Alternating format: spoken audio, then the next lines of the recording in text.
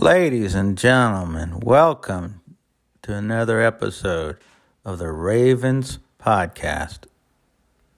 So you get nothing. You lose. Good day, sir.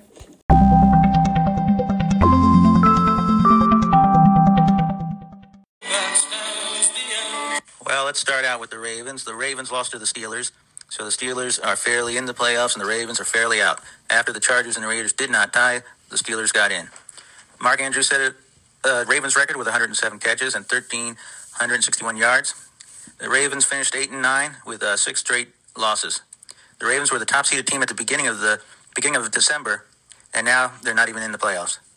But the main story may be that they were riddled again with injuries. Ben Roethlisberger, quarterback of the Steelers, did it again to the Ravens. That was probably his last regular season game and definitely the last game against Baltimore.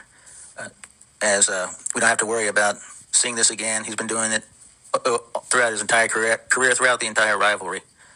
For the Steelers, T.J. Watt tied the NFL record for sacks. And what are your comments on the Ravens?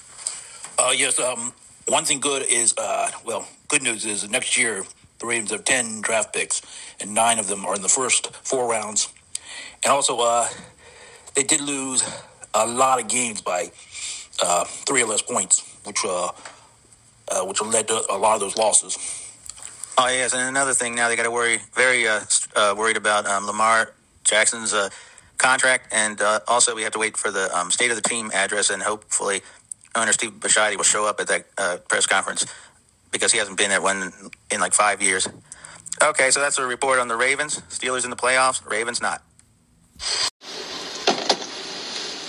Third prize is you're fired. You get the picture? Okay, now we're talking about the Miami Dolphins. The Miami Dolphins won, 8 out of their last 9 games? Right? Yes. And they finished with a 9-8 record, a winning record, and they ended up beating their greatest rival of all, New England Patriots, 27-24. But in a move that shocked the entire NFL world, they fired Coach Brian Flores. And so what do you think of their season and the final game? The final was going to be 27-24, but the Patriots tried to lateral, and a Dolphin defensive player grabbed the ball and scored a touchdown. So there was no extra point after it. So it ended up 33-24.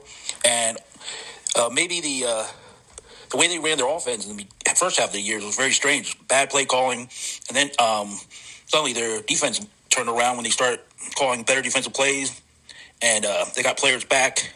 And also on offense, the way Tua was treated was not right, and which led to his not being able to progress the way they thought he was going to. So with the offensive line next year, I think Tua can become a great quarterback.